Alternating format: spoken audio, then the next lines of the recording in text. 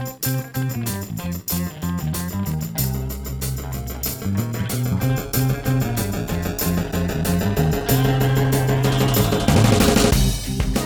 listening to Uncommon Thinking, a podcast from Advertising Week. Each year at Advertising Week, we host hundreds of discussions across the globe from experts in the advertising, marketing, and technology industries. While all of these talks are best in class, one can't help but have a few favorites. This is one of mine. In this episode, from Advertising Week Europe 2015, former Microsoft technical evangelist James Whittaker discusses how to get serious about telling your brand story succinctly and in a way that makes a lasting impact. This timeless talk is both an entertaining and educational jaunt through the wonderful world of storytelling.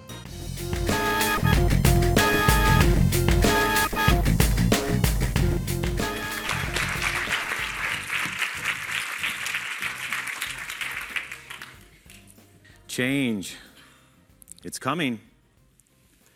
And all of you people, I'm going to take a picture before you know what the world is going to be like in a couple of years. And then I'll take one after, if I remember it. I'm one of those engineers and giving one of those talks about change. The fact that the whole world is going to change under your very eyes over the next couple of years. Who are these people looking at me? Guy's got a dog. I'm scared of dogs. So, what are you all going to do about the change? Come on, this is our generation. None of us are afraid of change. It's the only thing we've ever seen our entire lives. Look, between the Renaissance and the Industrial Revolution, centuries. Between the Industrial Revolution and the production of automobiles on an assembly line, centuries. Between the automobile and the TV, decades. Between the TV and the computer, decades. Between the computer and the PC, years. Between the PC and the web, years. Between the web and e-commerce, months. Between e-commerce, you're getting the point. E-commerce to mobile to big data and now to the Internet of Things. And this one's going to mess with you people. It's going to mess with you people big time. But I'm not going to tell you how it's going to mess with you. I'm going to tell you a story about how it's going to mess with you, because that's what this is all about. Now, have you all seen this movie? This is what's coming. It's a zombie apocalypse, and it's aimed at you all. No, seriously, have you seen this movie? This is the best movie ever, ever. This is World War Z, and while this movie was playing, if you typed World War into Bing, hey, I got that out okay. It was before World War I and World War II. That's how important this movie is. The other reason this movie is really important is because it's got zombies in it. Zombies are real. Not like that bullshit vampire stuff they tried to sell us a couple years ago. You remember that? Vampires are made up. Don't worry, they're not coming. Zombies are. They're coming, and they're coming to get you. It is your civic duty to watch as many zombie movies as you can so you're ready for the apocalypse. Now, this zombie movie has special meaning for me because a woman invited me to see this with her. I was surprised. She had never shown any interest in zombies at all. You might even call her a skeptic. She's like, oh, let's go see the new zombie movie because it's got Brad Pitt in it. Zombies, Brad Pitt, holy shit, best movie ever. And so there we are. And I'm like, oh, zombies. And she's sitting next to me. She's like, oh, Brad Pitt. She heard about the shirtless scene. And I'm enjoying this movie. I'm ready to propose to this woman for inviting me. And then something strange happens. I notice she's next to me, and she pulls out her Windows phone.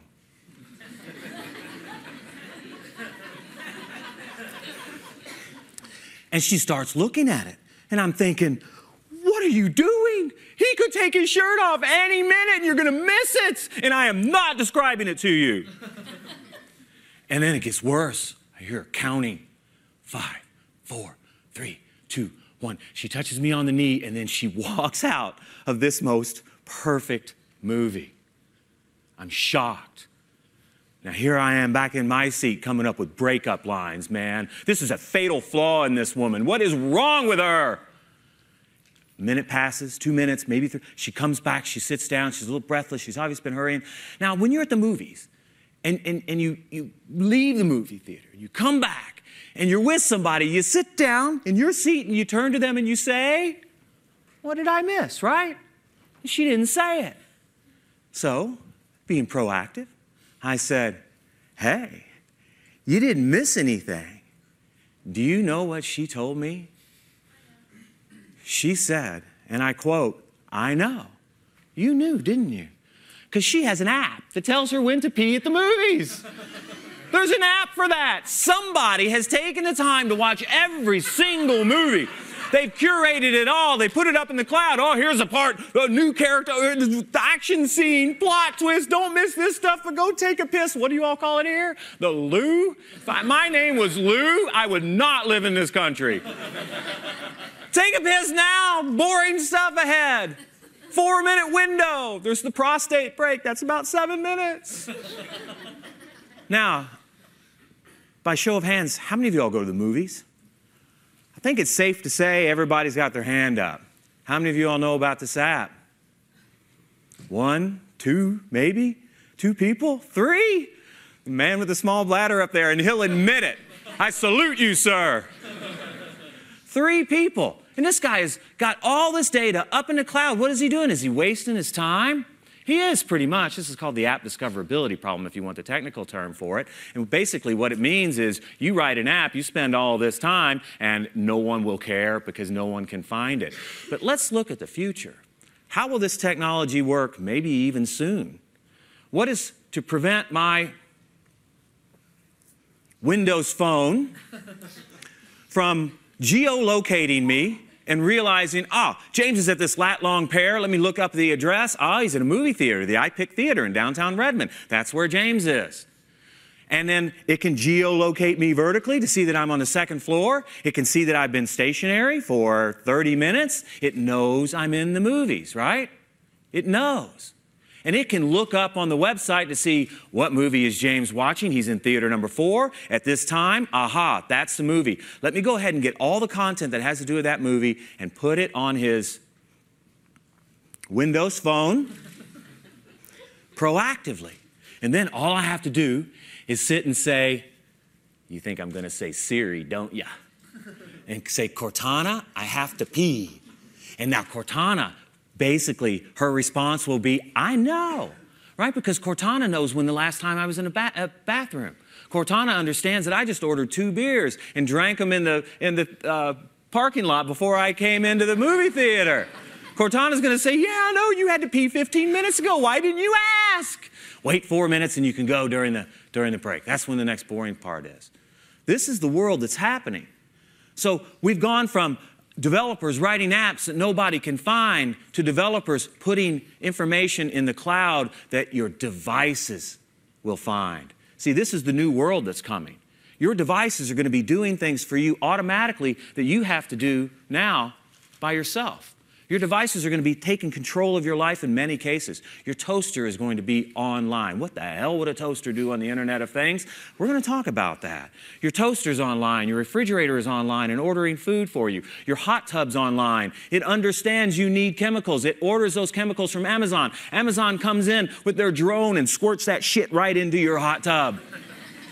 This is the world that's coming. Devices that are doing things for us. And it's our phones, it's the devices we have in our shoes and that we wear, that are in our glasses.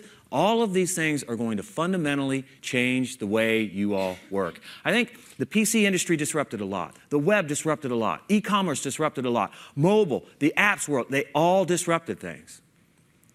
They all disrupted a bunch of different industries. This one's aimed at you all. Squarely at you all. What are you all going to do to market to machines? So let's talk about that. Here's the first law. You don't market to a machine. Machines don't give a shit about your ad. That hot tub will talk to all the other hot tubs in the world, and that hot tub will know, hey, what chemical are you all using? What concentration of pH balance, what's working for you? And they'll all talk. And they'll say, oh, that cheap chemical, that we got first, it's only given us 3 days of water quality, but this more expensive chemical is giving us 16 days of water. That's the one to buy, and they'll all talk about it. And that toaster, one day that toaster is going to realize, oh my God, something's wrong with me. I'm getting hotter than I've ever gotten before. I don't know what's happening. And that toaster is going to go out and talk to all the other toasters that are on the Internet of Things, and that toaster is going to say, what's happening to me? And the other toasters are going to say, you're dying, dude. Your filament's getting thin. You've got, based on the data that we've all shared, you've got maybe 3 days left.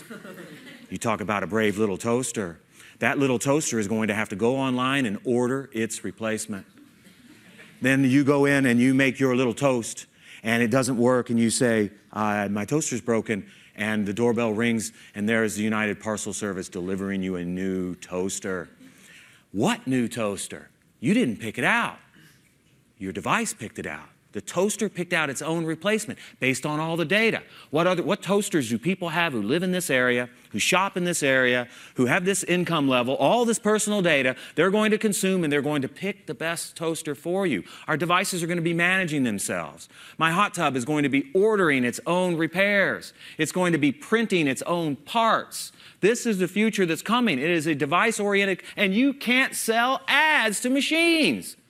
It's all data. It's completely data.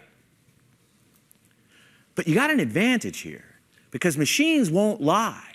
If you go to that hot tub and say, okay, you all are all using this chemical, how'd you pick it? The machine's not going to say, oh, we saw this beautiful ad, man. You should have seen it. My gosh, we were totally sold. The machine's going to give you the algorithm. This is the algorithm we use to pick that chemical, and that chemical. And this is an advantage for you, because then you can take a look at it and say, okay, what's the value proposition of my chemical that I need to sell? What is it? And you can figure out those little levers. Aha, if I change price, if I do this, if I do that, I'm going to come out on top. Boom. Now you know exactly how to get into the ecosystem. And once you're in the ecosystem, even win one machine, you are in the ecosystem. So maybe you can't win it on value. Maybe your proposition is higher. Then you're going to see sponsorships. Machines are going to sponsor you. You're going to here's a collection of hot tubs. We are going to give you our chemical so that you can use it and you can talk to all the other hot tubs, and eventually we will propagate throughout the ecosystem. You win even one machine in this new era, and you are good. You've got to be able to tell stories to machines. You can buy them just like you can anywhere else. The next thing you're going to have to do is understand that behind sitting in that hot tub is a person. How do you sell to the person? How do you get through the machine to the person? What are you going to use? Are you going to use, hey, my chemicals are different. They're scented. So that your water not only is clean for just as long, it smells better too. I'm going to introduce a new lever by focusing on the people behind. Then you can get some machines that are sponsored. All of a sudden, people like it. And now the people are telling the machines, hey, I want that stuff that smells good. You have just changed the complete ecosystem of the machines, and the machines have to react, and now you're on top. Selling to machines doesn't necessarily have to be really, really hard. So, and then some machines are just designed to have a human as part of them. We're not going to be in a machine. This is not the Skynet talk. Actually, I have a Skynet talk, but you all didn't ask me to give the Skynet talk. I've got 3 predictions about the future of the machines taking over, but I'll talk to you about that later. So some machines, like the HoloLens that's pictured here, are going to have machines. And this machine is cool. It's not glasses that just take pictures of people without their permission. It's not virtual reality where the world is completely fake. This is the real world that has a machine layer on top of it. Virtual reality mixed with real reality. We call it augmented reality, so that you can see things, right? You can imagine playing Minecraft with these glasses on, and probably figure out why Microsoft bought Minecraft. This is a completely different world. And it's a world you all are going to be familiar with, because now you've got people in the mix. You all already know how to work with people. You already know how to sell things to people. You already know this is what you all do. You all are storytellers to people. So a lot of these machines that you're going to have to deal with have people on the back end, and you've got to figure out how to get through the machines. Okay, so now when there's people on the other end, either the people sitting in the hot tub or the people wearing the devices, now you're talking about more traditional storytelling. Now you don't have to go through the machine anymore. You can talk directly to the people. So how do you do this? How do you tell stories? We're going to have to get a lot better at telling stories because the machines are in the way. And when the machines are in the way, that means we might only have a little bit of time. You put those HoloLenses on and you're walking around London looking at buildings and seeing information overlaid on top of it. That's going to be cool. That kind of stuff is coming. You're only going to have the people for a few seconds, maybe a minute. How are you going to tell a story that's really impactful in that short of a time? This is a time constraint. You all got to love it. Don't you love change? Come on, we're not the generation. Our parents lived the same way our grandparents lived, who lived the same way not us. We're used to this. We don't embrace change. We seduce that shit. So I want you to start seducing change now by becoming a better storyteller. You only got a few years left to tell the traditional stories that you've been telling, to have the time it takes to tell a story. That time is almost over. So you need to get good at storytelling now. So let's look at the laws of telling stories to humans. The first law is don't ever tell anybody what to think. And the second law is don't ever tell anybody how to act. You can't show them. I didn't tell you about machines are coming. You all got to... I told you a story about a movie that I went with a woman and that told the story for me. I didn't tell you, I showed you. This is a fundamental law of storytelling. Do you know that when you're telling a story, Uri Hassan, a Princeton researcher, did work on this a few years ago. He had somebody tell a story and did brain scans of her brain and understood what parts of her brain was lighting up and what parts of her brain wasn't lighting up while she was telling the story. And then he played this story for a large audience of people who were also getting MRIs and having brain scans. And what he found was that the parts of the storyteller's brain and the parts of the story listener's brain were the same ones were lit up. The story listener's brain activity was mirroring the storyteller. Holy shit. You can literally change the way people think, but with a story. Stories are the most powerful medium to do this. Telling people isn't going to work. Showing people not only works, research shows it's the only thing that works. So we need to get better at telling stories.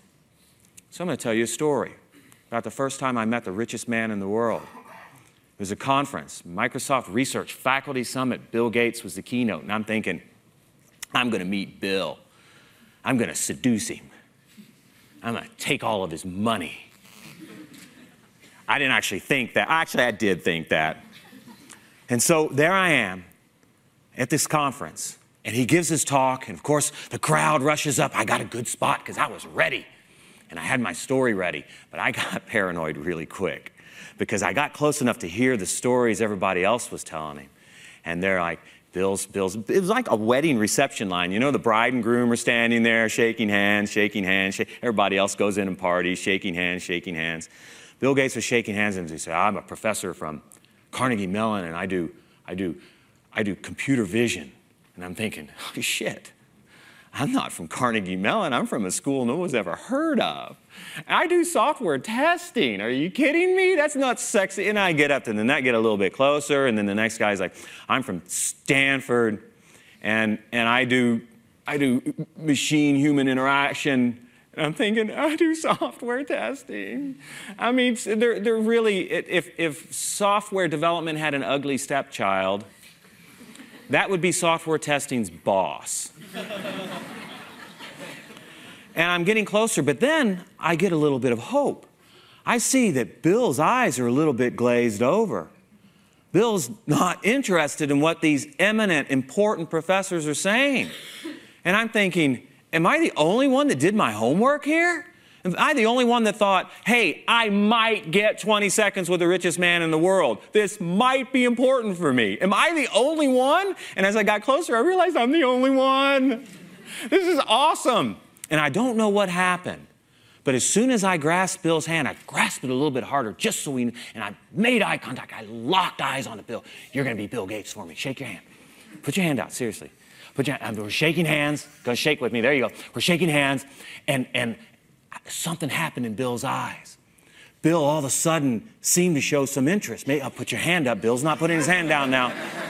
We're shaking hands, and I said, and this is what I said, and I quote, I test software. Because a broken computer on every desk and in every home is no contribution to humanity, sir.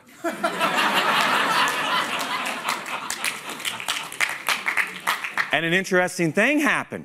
Bill? Bill didn't let go. All of these other professors, Bill had that eye that the groom and the bride had, like, why do we have to do this? The party's in there. Bill left his hand, oh, very good. Bill left his hand up and he pulled me a little bit closer and he said, what was your name again? Power of story. I never told him my name. Now he's listening.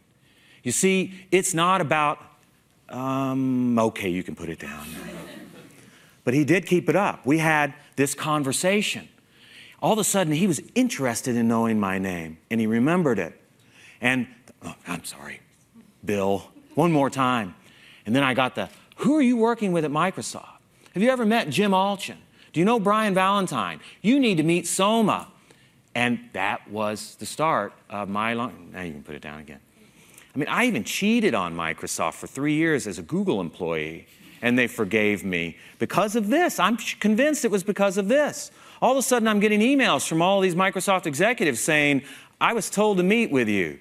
And these are 60-minute meetings. One of the VPs invited me to his all-hands because he was introduced by Bill Gates. I cheated on Microsoft for 3 years at Google. They forgave me. They took me back with open arms, right? We did a little marriage therapy. Yes, that's true. But we were back together because I obeyed law number 3. The conceptual story is the only thing that matters. No one cares about the details. Bill Gates didn't care what university these people were from. He didn't care about what they did because he had no reason to care. My story was his story. That was Microsoft's corporate motto, a computer on every desk and in every home. And I basically said, dude, you're missing spots.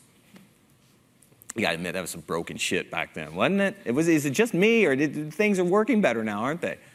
So it's the conceptual story. You can't, in this new world, you will not have time to get to the details. You won't have time. The concept sets the context for the details. The concept makes your audience interested in learning the details. And if they're not interested in learning the details, they're not going to learn them.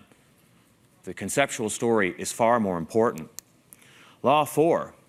Stories are told for an audience. They're not told to an audience. Now, I told you I cheated on Microsoft with Google for 3 years, and my next story has to do with my time at Google. I was asked to take over as an engineering director for Chrome. And I went and met my team. What do you do in Chrome? I said. Oh, I'm writing the V8 engine. And what do you do in Chrome? I said, oh, I'm blah, blah, blah, blah, blah. Right? They were telling me everything that Chrome did. Oh, Chrome does this, and I work on Chrome does this, Chrome does that. More details, more details, more details. They were speaking to me. They weren't speaking for me. You can't speak to people. When you tell you, sir, I am going to tell you how to write your ads. I haven't told you how to do anything. I am trying to give you information that will help you. It's for you. You have to understand the audience. No one cares what Chrome would do versus Internet Explorer. No one cared about any of that stuff. And the more you speak, just like those professors talking to Bill Gates, who were they speaking for? They were speaking for themselves. I'm going to try to get noticed by Bill Gates by talking about me. They were speaking to Bill Gates. They were talking about the power of their resume. These are ads where feature after feature after feature. Oh, you want this product because of feature after feature after feature after feature. You're talking for yourself. You're not talking for your audience. What can your audience get out of this? So I came up with a story. And I told my whole team the story. This is Chrome's story. Whenever anybody asks you, what do? You tell this story. You know, I am shocked that how often are you asked, what do you do? You're at a bar having a pint. God, your beer in this country. Oh, lovely stuff. They pull it. It's like a workout. It's all frothy. All the Americans say it's warm. Yeah, you get the hell out of this country. Go drink somewhere else. This is some good shit, right? And you're in the pub, and what do people ask you? What do you do? That's what they ask, don't they? Hi, Nicola. What do you do? And no one has an answer for it. You start with the details. You start speaking about yourself instead of for your audience. I taught them a story, and so here I am in a bathroom at Google, right? Men's room, standing there. Actually, I like your beer. Your all's toilets over here are shit. So here I am. You know, guys, right? Here I am. Door opens. Somebody comes in and stands right next to me. And guys, you know this. You got to look, right? You got to look. Not there. You got to, I mean, you're sharing this moment of biology together. You kind of look over, make eye contact just to make sure it's not like the Grim Reaper or something. So there I am. I look over, I make eye contact. It's Larry Page. I'm peeing next to the CEO. This is great. And what did he do? He turned, he made eye contact, because Larry knows the rule too. Made eye contact and he said, "Hi, what do you do?" Imagine that. How often do you get that damn question? And so I was there and I said, "I've been saving the world from Internet Explorer since 2009. That was my story. That's what every single person on the Chrome team would have told you when I was running it. I've been saving the world from Internet Explorer since their start date. We got t-shirts printed. And he smiled. He didn't say anything. We went over, we're washing our hands together, and he said, "What was your name again?" Ta-da! The power of a story. And then my peers were calling me, emailing me for weeks after that. They're like, "Dude, what did you say to Larry? Larry's got this bathroom story about you. What in the hell did you say to Larry? He's telling us we all need stories now. Thanks for the extra work, James, you dickhead." God, I love speaking in Europe. I can say dickhead to a crowd. If I did that in America, things would not be good. It's the power of the story. The power of the story for the audience. I'm telling you what this product will do for you. By the way, I told that Chrome story just to make up for the abject marketing I was doing for Windows Phone later. I might have even said Azure instead of cloud once. I don't remember. I'll look at the film. Law number 5. All the laws lead to law number 5. Law number 5 says you've got to get your audience to opt in. Bill Gates opted in. Bill, where are you? He opted in. He didn't let my hand go. He opted in. He wanted more details. When that audience opts in, you have them. There's very little, short of peeing on Larry Page, there's very little I could have done to have lost it once they opt in. Thank you, Bill. Get her some shoes. Shoes. I got a shoe story. You see these shoes. If you see these shoes and you think, look at those shoes. Look at those shoes. Those are cool shoes. Ears are okay. Oh, she's got the shoes. Say I see those shoes. Remember, all devices are online. I see those shoes and I think, I like those shoes. Now, I could go up to you, but girls make me nervous. So I might not be able to go up to you and say, "Hey, where'd you get the shoes? I would totally look good in those shoes." Now, devices will talk, right? I told you devices won't lie. Her shoes will tell me where they were purchased. These shoes will tell you that all you have to do is tweet using your eyes at the Microsoft booth and you can get me for free. Her shoes may say, you can buy me at, I don't know, what's a British store? You all have Macy's? Oh, you don't have Macy's over here, do you? What is it? Spencer and somebody? Yeah, that dude with the food. Right? And now all of a sudden, your shoes are marketing themselves. Right? This is the idea of sponsored customers. These are all possibilities. Oh, change is so bad. Fear change. Piss off. We don't fear change. Not this generation. Thank you for marketing yourself. Okay, so get the audience to opt in and you're done. Now, here comes the real question, though. I've told you how to market to machines. I've told you how to market to people. Can you do this? Are you all capable of standing up here and doing what I just did? Captivating an audience. I'm assuming. I'm an engineer. When was the last time you put an engineer with PowerPoint and had a good experience. Today? Am I safe to think it's today? Right? I can do this. I'm an engineer. I am genetically predisposed to suck on stage. So how did I do this? Is it natural charisma? Is it natural confidence? Martin Luther King was a great speaker, naturally very confident. Martin Luther King convinced both black people, that was the easy part, and white people to change the world. Was it his charisma? Was it his confidence in front of an audience? Barack Obama. I'm over here, I can talk about him now. Confident, charismatic. He convinced liberals for his message. He didn't do so good on the conservative side. What's the difference between Martin Luther King and Barack Obama? It's not confidence. It's not charisma. I gave a keynote last year. It was the second keynote of a conference, and the first keynote was a woman who we were in the green room together, and she was throwing up in fear. You talk about a lack of confidence. She was physically ill before she took stage. I'm thinking, best presentation is mine, man. I'm going to kill this one. And so she gets up on stage, I mean, literally throwing up a couple of minutes before, got up on stage, and she slayed that audience. Holy shit. Best speaker I've come up against and with for a decade. She was really good. And I thought, wow, she got over that fast. She came off stage, right? I'm the next one. And I'm like, high five, holy shit, that was awesome. And she went, right, oh, sorry. She was nervous as hell. And yet she got up there and she slayed it. It's not confidence. It's not charisma. It's not something you were born with.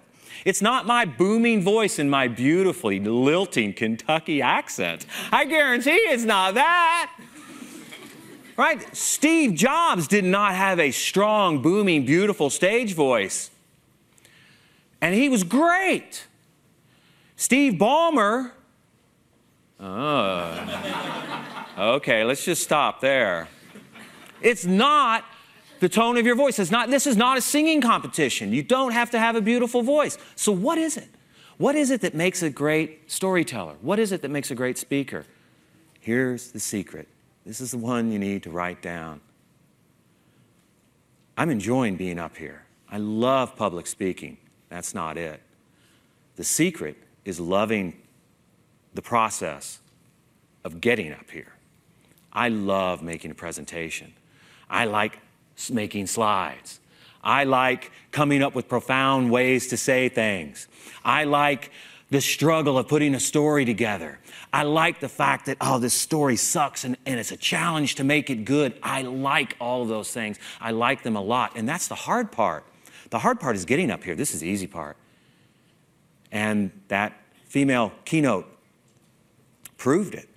She nailed the hard, the easy part was okay for her. She did it because she was so good at the hard part of creating the presentation. Same thing with rock stars. Everybody dreams about playing guitar on stage, don't we? Yeah, we all dream about it. Who gets up there? The people who practiced a lot. Who practices a lot? The people who like to practice. We all think, oh, I'd love to be fit. I'd love to have washboard abs. I would love it. But I'm not willing to do the work. The people who are super fit are the people who like to work out. They like the hard part, therefore they benefit from the easy part. This is the easy part. You got to like telling stories. Learn how to tell stories. Learn how to nail this stuff. This is not something I was born with or anybody else was born with. You can do this. You only have a few more years to tell your traditional stories until the machines take over. And then you've got to go through them for your story, and you've got to be able to connect with the human on the other end. You can do this. My name is James Whittaker. I'm from Microsoft, and you just listened to an engineer talking through PowerPoint for 45 minutes. Congratulations. Thank you.